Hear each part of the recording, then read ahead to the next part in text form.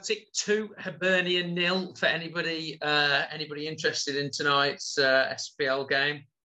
I bought the last 20 minutes of the Burkina Faso Ethiopia game earlier on today, in what was the biggest pitch I have ever seen in my life. The game was played on an airport. It was absolutely phenomenally large pitch. No idea why, but incredible stuff. Okay, let's crack on. Hopefully everybody's had a chance for a quick refreshment break, new cup of tea and coffee. I'm very much on the green tea now. New year, new me. We'll see how long that lasts. Such an interesting question. People have sent me messages privately, which is absolutely fine. But let's just pick on a couple of people to come and say a few things. Let's speak to Darren. Hi, Darren. Can you hear us? Hi, how's it going? Hi, how are you? You okay? Yeah. How are you? How's it going? I'm good. Excellent. Darren, what is football to you? I said a competitive game with the aim to win. So it doesn't matter if it's first team or under 10s. The rules of the game is always to score one more. Then one more goal than the opposition. And then it's a game played at team level. So team is at a higher order than the individuals. Okay. Thanks for that. Alex, your reaction to Darren's comments there? Rules of the game to score more than one, or the objective of the game, Darren? Objective. Okay, good start. I'll go to a few more as well. It is a good start. A few more. Yeah. Okay. Thank you, Aaron. Let's speak to Ben. Hiya, Ben. Good evening, Ryan. Looking good as ever. Thank you, Ben. Very nice of you to say so. That's an amazing comment. As well, Spencer. It's a question that we've asked ourselves before, but I'll ask you now. What is football? Yeah, but it's a very philosophical question. Football is, well, Darren's covered a good part of the start of it, but in terms of what goes on in a game of football, it's players taking on information, taking on signals within the game. So we call that communication. And then based on those signals and that game, we start making a decision and then being able to execute that decision within the game. And then obviously being able to repeat that multiple times throughout a game of football. That is football as we know it, as we see on TV. But as we've discussed before, and we had that discussion with Marink, is a young boy having a ball against the wall with no communication and limited decision-making, is that not football? I know it's not the football, it's not what we coach, it's not what we watch, it's not what we deliver, but is that still football? Thank you, Ben. Let's just try and get through a few more before we get Alex's retort to that. So thank you, Ben.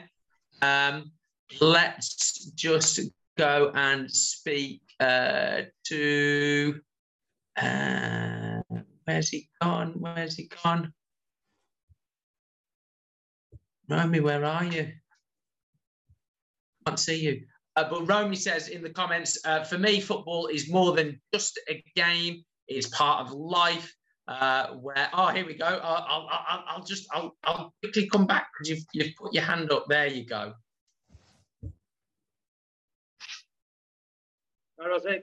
Hi. I almost stole your thunder there, but yeah, very briefly, do you want to just verbalise what you think football is? To me? Yes. Okay, I think football is nothing, just it's a popular sport since the late 19th century. And it's just a cumulative global television attractive sport. And that's it. One might say similar thing about it, but... Interesting take. Thank you for that. I think we've got Romy back now. This is definitely Romy. Well, a great picture, Romy. We like that. Yeah. Romy, briefly, what's your definition of what football is? Hey guys, I hope you can hear me. Yeah, Yeah. got it, mate. Hi, Ryan, Spencer. Hi, Alex. Thank you for your time today. In my opinion, I know I'm going away from the subject of the game.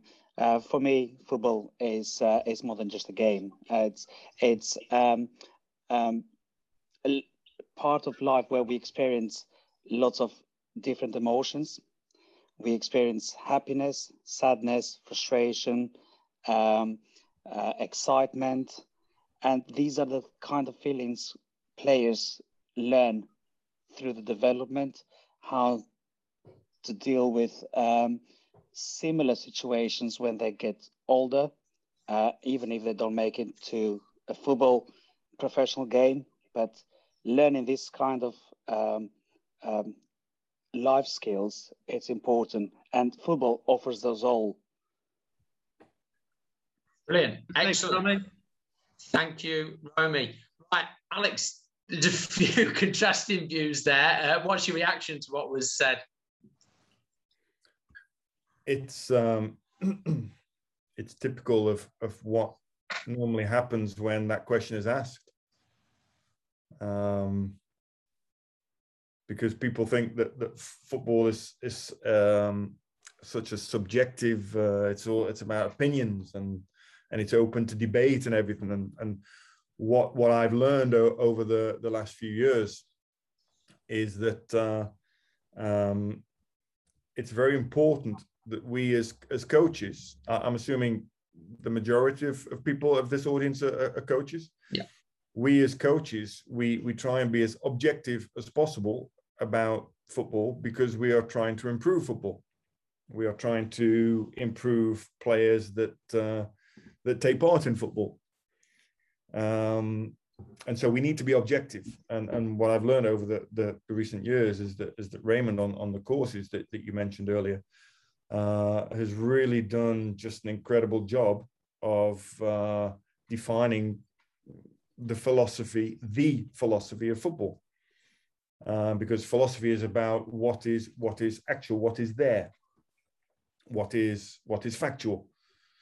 And so it's important to look at football as objectively as possible. And we had some great answers. All the answers were nice answers, people's thoughts, etc., etc. Just a question for Ben. He mentioned taking information is communication. Is that communication? Is that two-way, or is that just one-way taking information? Are we able? Yeah. Let's get him back. That's absolutely fine. Hi, Ben. Ryan, back again.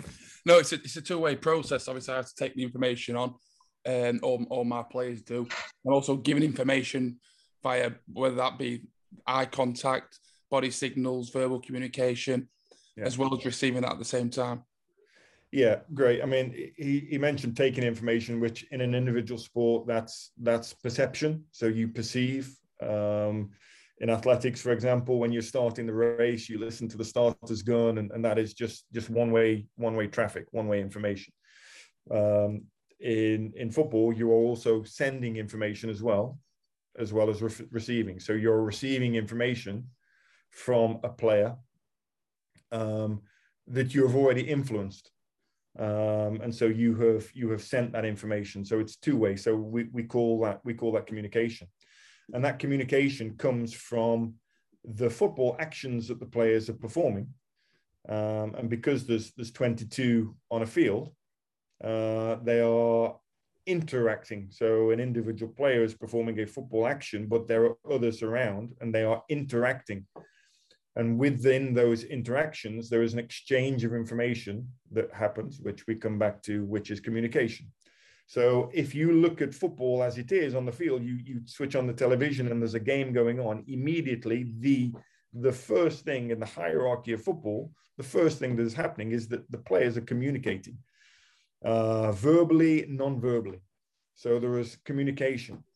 And how do we improve this communication? Well, there are things that we can put into place, like tactics, for example, where we can help the players communicate better with each other and potentially miscommunicate with the opposition. And obviously that's could be a tactic to try and cause miscommunication within the opposition.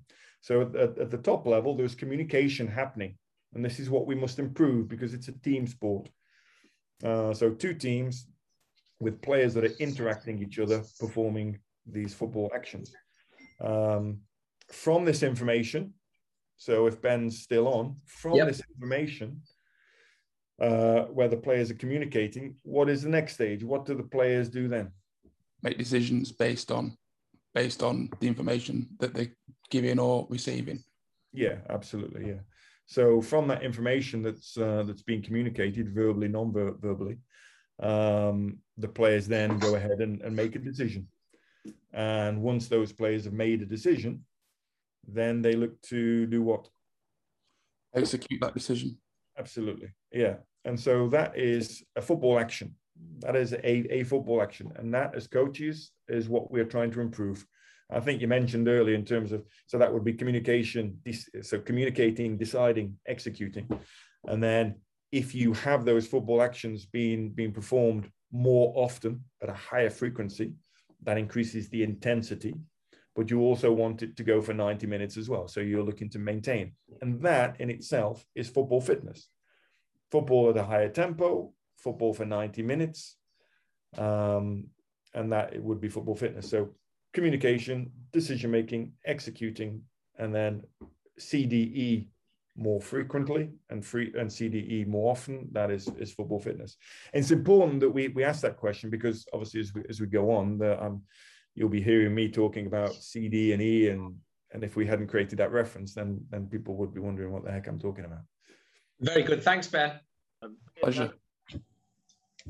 Okay, Alex, so in your current role, so are there any key attributes that you're looking for in the players that you assign to the under-18s? Or, for example, do you have a profile for what a right-back should look like? Is there any template that you work from for your recruitment departments or you as a coach when you're out there scouting? Yeah, CDE. That's it. That's it. Yeah, next question. No, it's not my responsibility to make the final decision on these players, and I will tell you now that the clubs that I've worked for in Switzerland don't have that universal football reference in their thinking when they're making these decisions. So that process is very subjective. It is very based on random, arbitrary opinions. So it's a case of, well, for me, this player is this, this, and this, or for me, this player is this. The moment somebody says, for me, it becomes subjective.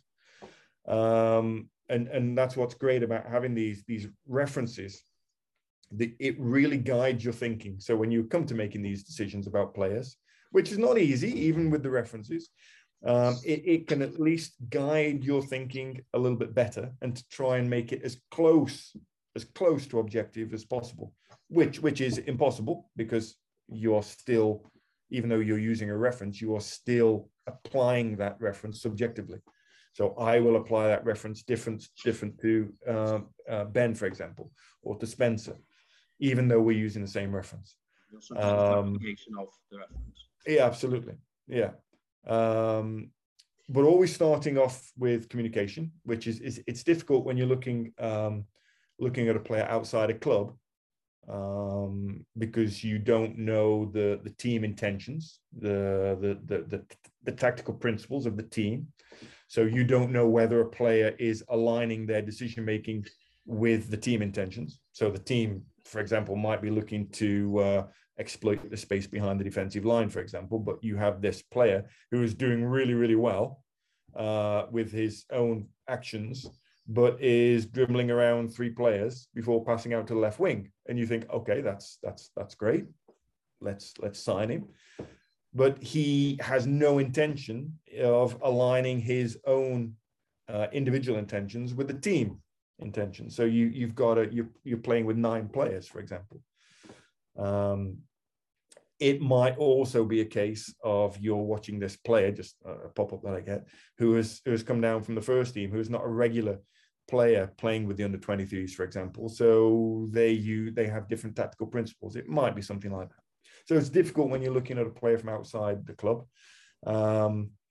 One way of trying to evaluate whether a player is a good communicator is how often he looks away from the ball, because that tells you that this player is looking for more information, like Ben sort of alluded to. So, for example, a midfielder that receives a pass from a defender in the zone 1, for example, the low zone, this midfielder receives a pass from that defender but simply makes a one-touch pass backwards, when we from the stands as scouts, maybe, or as a coach, are looking and thinking, well, he's got space and time there. He could have received and played forwards, which by definition a forwards pass is better than a backwards pass. But because he hasn't looked, he hasn't taken on this information, he isn't able to make a better decision. It might have been a great pass to the fullback. He might have just come in and bounced it off to the fullback, and we think, okay, fair enough. But there's a lot of space behind him. He hasn't received this information, so he hasn't been able to make a decision based on all the information. So yeah, how he communicates with his football surroundings, like I mentioned, what did I say, with the player dribbling, that's an indication that his thinking starting point is with his own individual intentions. It's not with the team intentions. So you could be looking at that in terms of communication. Is this player that we're looking at, are their intentions in line with, or is his thinking starting point with the team at communication level, or with his own decision making? On that, Alex, so you have a player, for example, that's recruited, goes into your 18s, and the player is signed, and you get a lot of subjectivity, maybe from the head of recruitment. I work with a lovely fella in a club where I worked, and the first thing he used to say to me is, "Spen is a lovely size," and I used to say, "Mate, we're not playing basketball." And we used to get quite. So how do you deal with that? With say your head of recruitment who's bringing a player in who's very subjective, not being objective. It depends on your status within the club, first and foremost, because it depends on your status within the club, because then that will influence how directly you can communicate to this person. I've been in a club where the head of recruitment has indicated that the coaches should be looking first and foremost at the physicality, kind of like what you just mentioned in terms of the size of the player, or how fast the player is, or how big the player is, etc., etc. And I was a coach, like similar to my role now, and it's not really for me to say that. I wasn't in a position where I could spend time with him to try and influence his thinking, which I was in when I first came to Lausanne as an assistant, because I spent a lot of time with the coach of the under-21s at the time, who's now the first team coach actually here at Lausanne. And so over time, because he was a very, very subjective thinker, very traditional thinker, and very fixed thinker. So he's got a lot of traditional thoughts, a lot of traditional references, uses traditional language, and is very fixed, very determined, which is good in a way. But when you're fixed, it means it's more difficult for him to move away from those fixed thoughts. But over time, because I was close to him on a regular basis, with consistency, with objective references, but objective language, and consistent with that objectivity, I was able to influence, because he is hearing and seeing me do things consistently, and he begins to ask questions, which I'm explaining. And then also with me asking him questions about his thinking, because I'm objective, it's factual, and because I ask questions in a way that makes him think logically as well, it begins to sort of crack the fixed thoughts that he had before. And then you start to plant a seed of objectivity in their brain. But this happens over time. and because I was close to this coach, and like I said, with this previous head of recruitment, I wasn't close to this guy, and so I was just rolling my eyes when he was telling the coaches that you've got to be looking for players who are physical as a priority. Nothing about their game insight, or not even to mention how they communicate, but not even in terms of their game insight, their game intelligence. It was very frustrating. Yeah, really interesting. I'm going to ask a question about how you marry that up. Firstly, just going back to the universal football reference, we don't have that problem in the rest of our society. There isn't subjectivity around how to do a triple heart bypass, is there? You don't go from one hospital to the other. How much of a hindrance is this lack of a universal football reference for the development of players and the game? And then the follow-up question really is, what strategies do you think exist to be able to develop the individual within the team context therefrom? Yeah. Well, in terms of the hindrance for development, I'll use a simple reference that I think most people can understand is is it that one?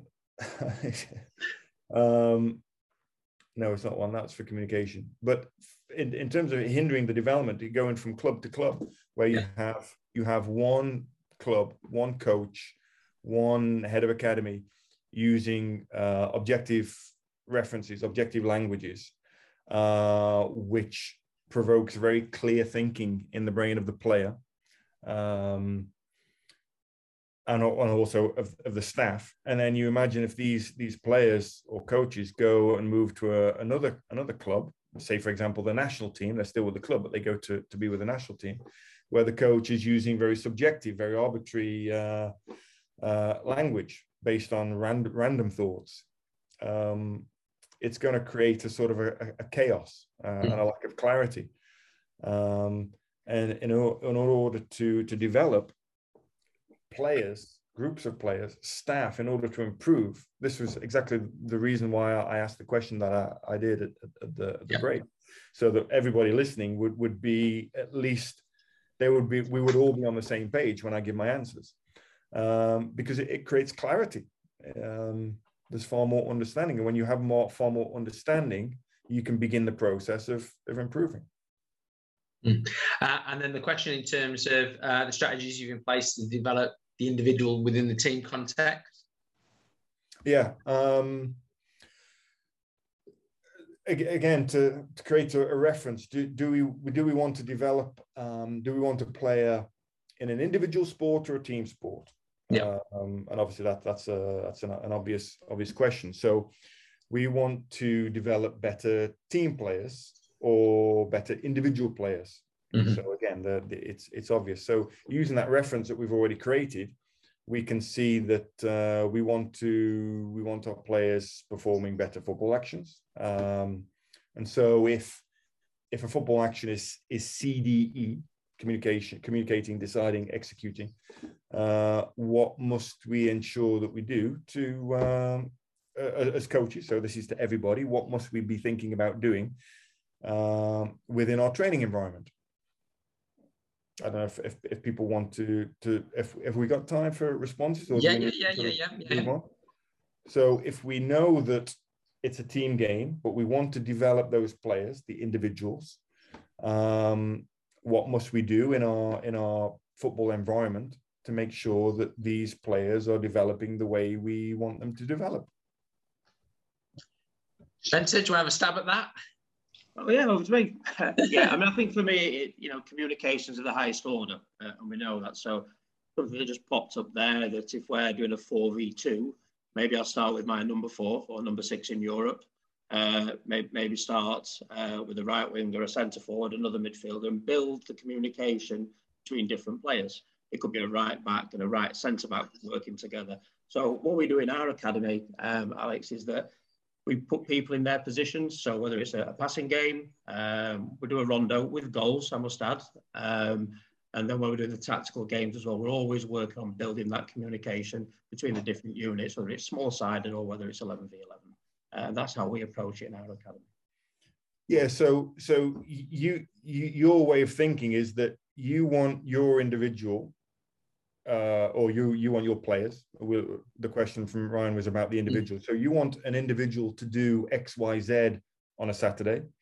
And so you are designing, which you've mentioned as an example, the 4v2, but it's within the context. I'm assuming it's within the context of football.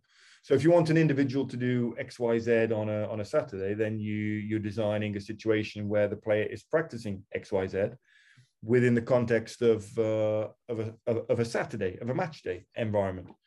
And so that means obviously area of pitch specific. So because the lines on the pitch and the goals, they all provide information for players to process. Position specific.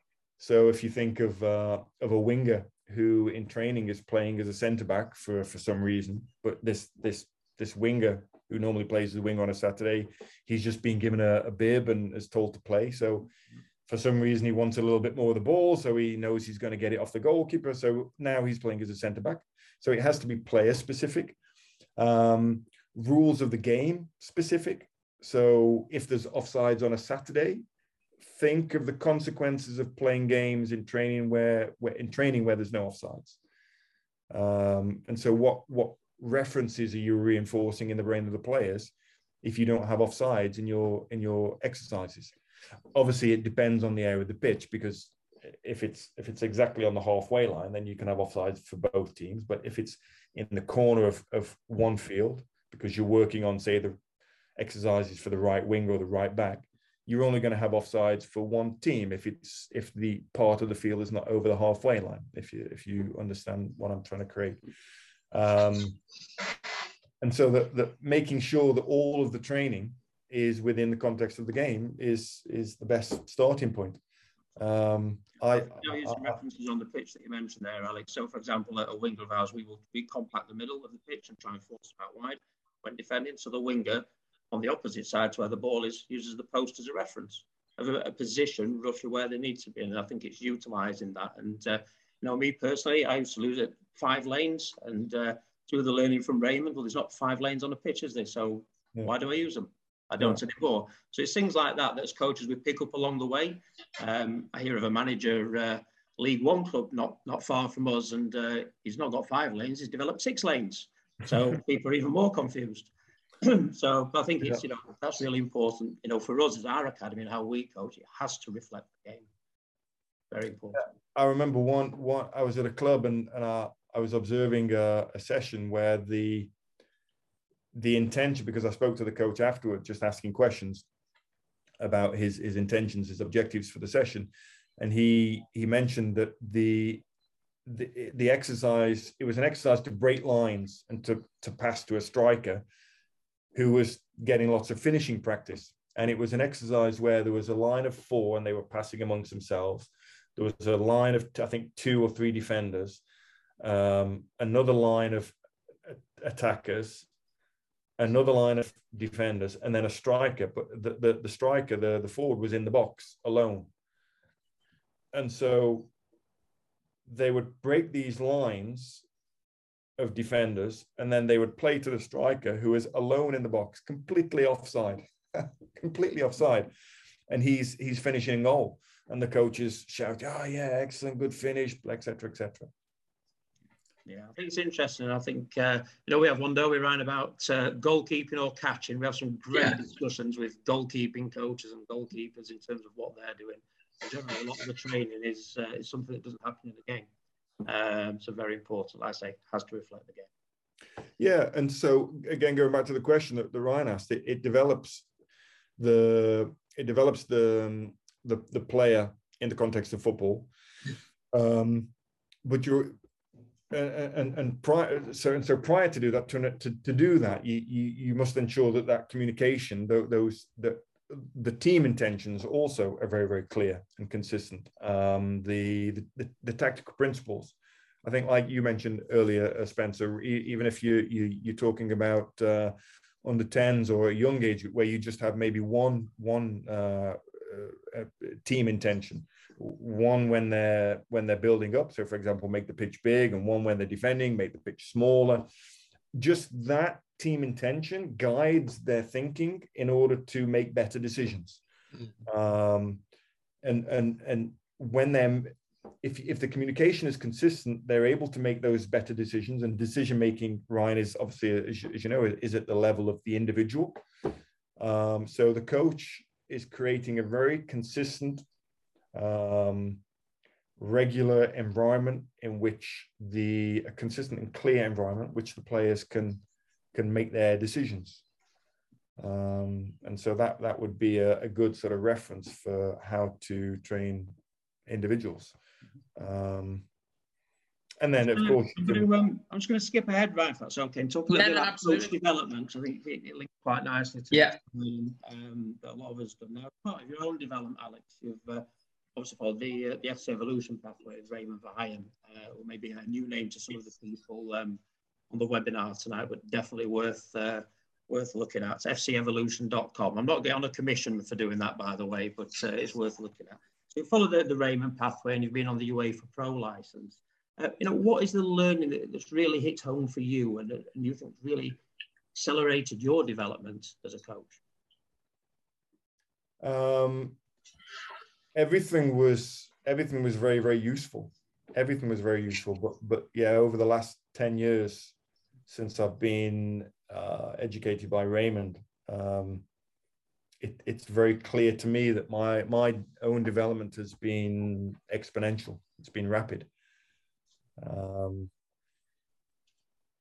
I've thought about this when I've been reflecting on courses previously, and in terms of just how to answer this kind of question, and how has it improved me, and I always try I always think of, and for the people listening as well, for them to understand what I'm trying to communicate, is for them to imagine a reference library and use that as an example. So imagine that. And compare this to your brain, and in my example, I'm using my brain. So I would think about my brain as a reference library, with previously, which had books all over the place, and this was my brain before, but and these books are all over the place. But I didn't really know that they were all over the place. I was okay with how they were, and also I didn't have many books in the library in the first place, but I thought that I did, because like I mentioned earlier with Hauganger, I thought that because I'd gone to the FA and I'd completed my A license, progressing, eventually doing the pro license, and I unconsciously equated that to knowledge, like a lot of people do.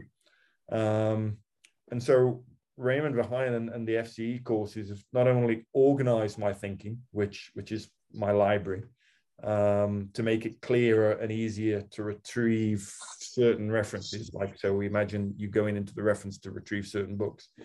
Now my brain is a lot clearer, a lot easier to retrieve these references. But also now I have far more references in my library, so more and better references in my brain, and that's the consequence of the courses I've been on. This is such an interesting topic, and hopefully this is an interesting question. I hear a lot of people that are trying to develop as a football coach, and they'll do X course and they'll go, "Oh, that was absolutely fantastic," and then I'll hear other people that have been influenced by other people, such as Raymond, but other people as well, and that have been on the same course, and there's nothing there for them. So what strategies would you have in place for the people tuning in to benchmark and reference what is worthwhile knowledge and what is to be disposed of? I know that's a difficult question. It's more difficult to apply than it is to use as a reference, but you must test. You must test if you go onto a course, or you're talking to people, or you're talking to an educator, or your coach, or you must test the knowledge, and to try and see if it's as objective as possible, to see if it's factual, and whether it's a situation where you're asking questions to find out more from this person, from this mentor or educator, for example, or if it's a coach, you go and observe, for example, or if it's something where you can go away and you can research online, or you can find some books. to check, to verify whether this knowledge is factual. And that is something that I would recommend all coaches to do, is to try and be the most knowledgeable coach that you can be, but then try again. And in order to do that, there's only one way, and that's you've always got to be asking questions to yourself and to others, and never be satisfied with opinions when there are facts to be found. Excellent. There's a couple of questions from the audience, so if it's all right, I'm going to get to those. The first question is from Razik. I hope I've pronounced your name correctly there. And the question is, many teenagers will make impulsive tactical decisions because their brain has not finished developing. How do you, Alex? How can you help in that situation? Great question. Many teenagers will make impulsive tactical decisions. Well, we're talking about two things there: tactics and decisions. And we talked about communication being at the top at the top of the hierarchy, and then decision makings. Where are the questions gone? Oh, sorry, I've just took that down. The question was: many teenagers will make impulsive tactical decisions because their brain has not finished developing. How can we help in that situation? Yeah, again, it's being very, very clear and consistent with the training that you're doing based on the abilities of those players. And I'm guessing the coach has quite a bit of knowledge of these players, and is not just making like he's alluded to, an impulsive decision on based on this player. But to be very consistent and specific with the training that they are doing, to be very clear with those team intentions, because once you are consistent with those team intentions, so for example, exploiting space behind the line, or creating +1 in the midfield during the build-up, then the players have more clarity in which to make their decisions, and are less likely, no guarantee, but less likely to be sort of making these negative stimulus response. Because ideally we want the players to be receiving information from the stimulus and responding in a positive way.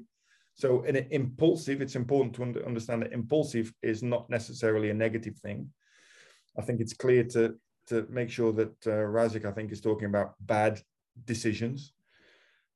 And so, yeah, like I say, be very clear with the team intentions, so you have the players have more chance at making the best decision individually.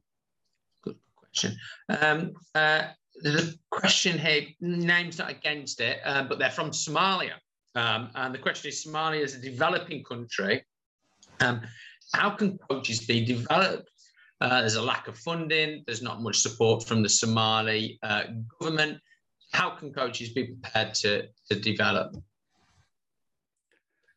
Well, not knowing anything about Somalia and the culture over there, but it's very important, like we mentioned earlier, with coaches and seeking knowledge. It's very important for coaches to seek the knowledge in the best way that they possibly can. To question that, to always question that, to verify and make sure it's objective knowledge. And now, because this coach is online, they have access to a whole world of information, which is a great thing, but it's also could be a negative, because there's so much subjectivity out there. It's very important to make sure that the knowledge you are looking at, you're studying, is factual, is objective, and then find an environment local to where you are to be able to test that knowledge, to apply that knowledge, to apply those references. And again, over there, I don't know exactly his external factors that he has to deal with. I mean, Spencer, it's very hard for coaches, isn't it, to sort of, choose through what is so much stuff out there in terms of, coach education about what's good and what's not so good. Yeah, absolutely. I think, as Alex alludes to, there's a lot of subjectivity out there, a hell of a lot of rubbish as well. And, the website I mentioned earlier from our guest from Somalia, fcevolution.com, there's some great blogs on there from Raymond Verheyen. I promise I'm not on commission. Read those because they're factual.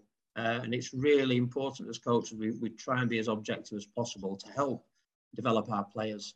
So there are good things. But again, as Alex says, be very careful what we're watching or what we're listening to, because it might not always be fact, and it's based on somebody's own factors why they coach in a particular way. So there's a lot to take into consideration. The first task is to make that question of everything, whether it's Pep Guardiola talking, whether it's your mentor talking, whether it's your parents talking. There has to be that process of asking the question about that knowledge to yourself. It depends who you're talking to. But just because somebody that you have certain preconditioned opinions about, preconditioned thoughts about, for example, Pep Guardiola, a top level coach, just because he has a certain status doesn't mean that everything that this guy is saying is factual. So it's very important that you question you question certain things. Very important. Fantastic. Spencer, any final question from yourself? No final questions. I just, really to thank Alex for giving us your time. I was really interested to hear about your journey in Singapore and what you did in terms of the management and that week's observation as well, which I was really intrigued to hear about. And I think the first guest, Ryan, we've had, 13 shows now. We've had an objective football action language. So I've really enjoyed that part as well. So right on my street. But thank you, Alex. Really good. Yeah, no, Alex, from my perspective, I've just tried to, like 3 or 4 key points that I've taken away. I really think this is something for everybody to reflect on. This process that you need to go on to influence. It's definitely a mistake I've made in football clubs. And I think we've probably all made in our lives as well, where you get into something new and your immediate intention is to try and put onto that person or that organisation everything that you're dying to get out of you. Yeah. Certainly the story of many relationships I've had there in a snapshot. But I think certainly in a football context, that's absolutely not the right thing to do. And we've got to fight against, our society has, contaminated the game. And we do need that time to have a chance to influence in the right way. So I thought that was really profound. I thought that was really interesting.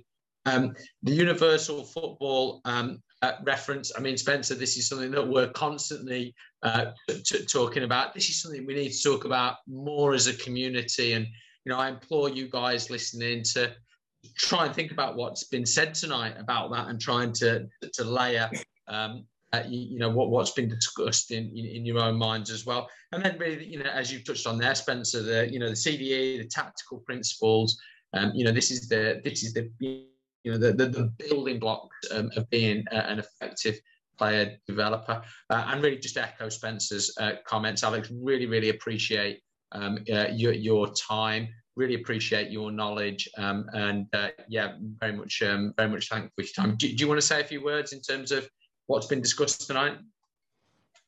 It's been a pleasure. I love talking about football and to be able to talk to people who think in a similar way is always very always rewarding, and that comes with clarity. And when you're all on the same page instead of just talking subjectively, it's very refreshing to be able to do that. So it's my pleasure, and I hope the people have had some sort of benefit from it. Fantastic, excellent. We won't mention that you thought your team had only won 5 and not 7 league titles. This will all be conveniently edited out. Started badly and now you're making it end badly. So thanks for that. But yeah, very embarrassing. No, we'll certainly be looking out for how Lausanne are getting on the rest of the season, and certainly the influence that hopefully we'll have more with more young players making their debuts there as well. So thank you very, very much again. And I'm sure some of the comments coming through here really well received. Spencer, do you want to have a few words about our guest next month? Yeah, absolutely. So next month, Mark Sampson will be joining us on the February Coaches Corner. Mark is the ex-England women's manager, led them to third place, so a semi-final in the World Cup, and has recently been at Stephen. Oh, very, very, very slick that, Ryan. You moved that in very well. And here's Mark. Lots of experience in the women's game, but also the men's game as well. Like Alex, a UEFA Pro license holder, and regarded as a very, very highly rated coach. So we look forward to welcoming Mark on the 21st of February. So the invite will be sent out, and it's on now, is it, Ryan? Yeah, I've shared the link already in the chat box. So it'd be absolutely fantastic if people can not only come on it, but also share it with your peers as well. That would be much appreciated. As always, this will be converted into a podcast. And again, make sure you're subscribing to the podcast and sharing where you can. We really do appreciate it. Once again, thank you very much, Alex. Thanks, Alex. Really appreciate everybody else for tuning in as well. Really, really appreciate it. We've got people from all around the world tonight, which is always a delight for us. And Spencer, just last word to yourself, really. Yeah, it's been a fantastic evening. I've thoroughly enjoyed it. We've overrun by nearly 10 minutes, which is always a good sign. So, we could have gone on for probably a few more hours. I think the questions that we posed to Alex initially as part of the preparation, we've not covered half of them, Ryan. So maybe we get you back on at some stage, Alex. No problem. Maybe I need to make my answers a little bit shorter, but detail. We love the detail. Yeah, exactly. Okay, really appreciate it, everybody. Take care. Thank you. Take care. See you February. Cheers.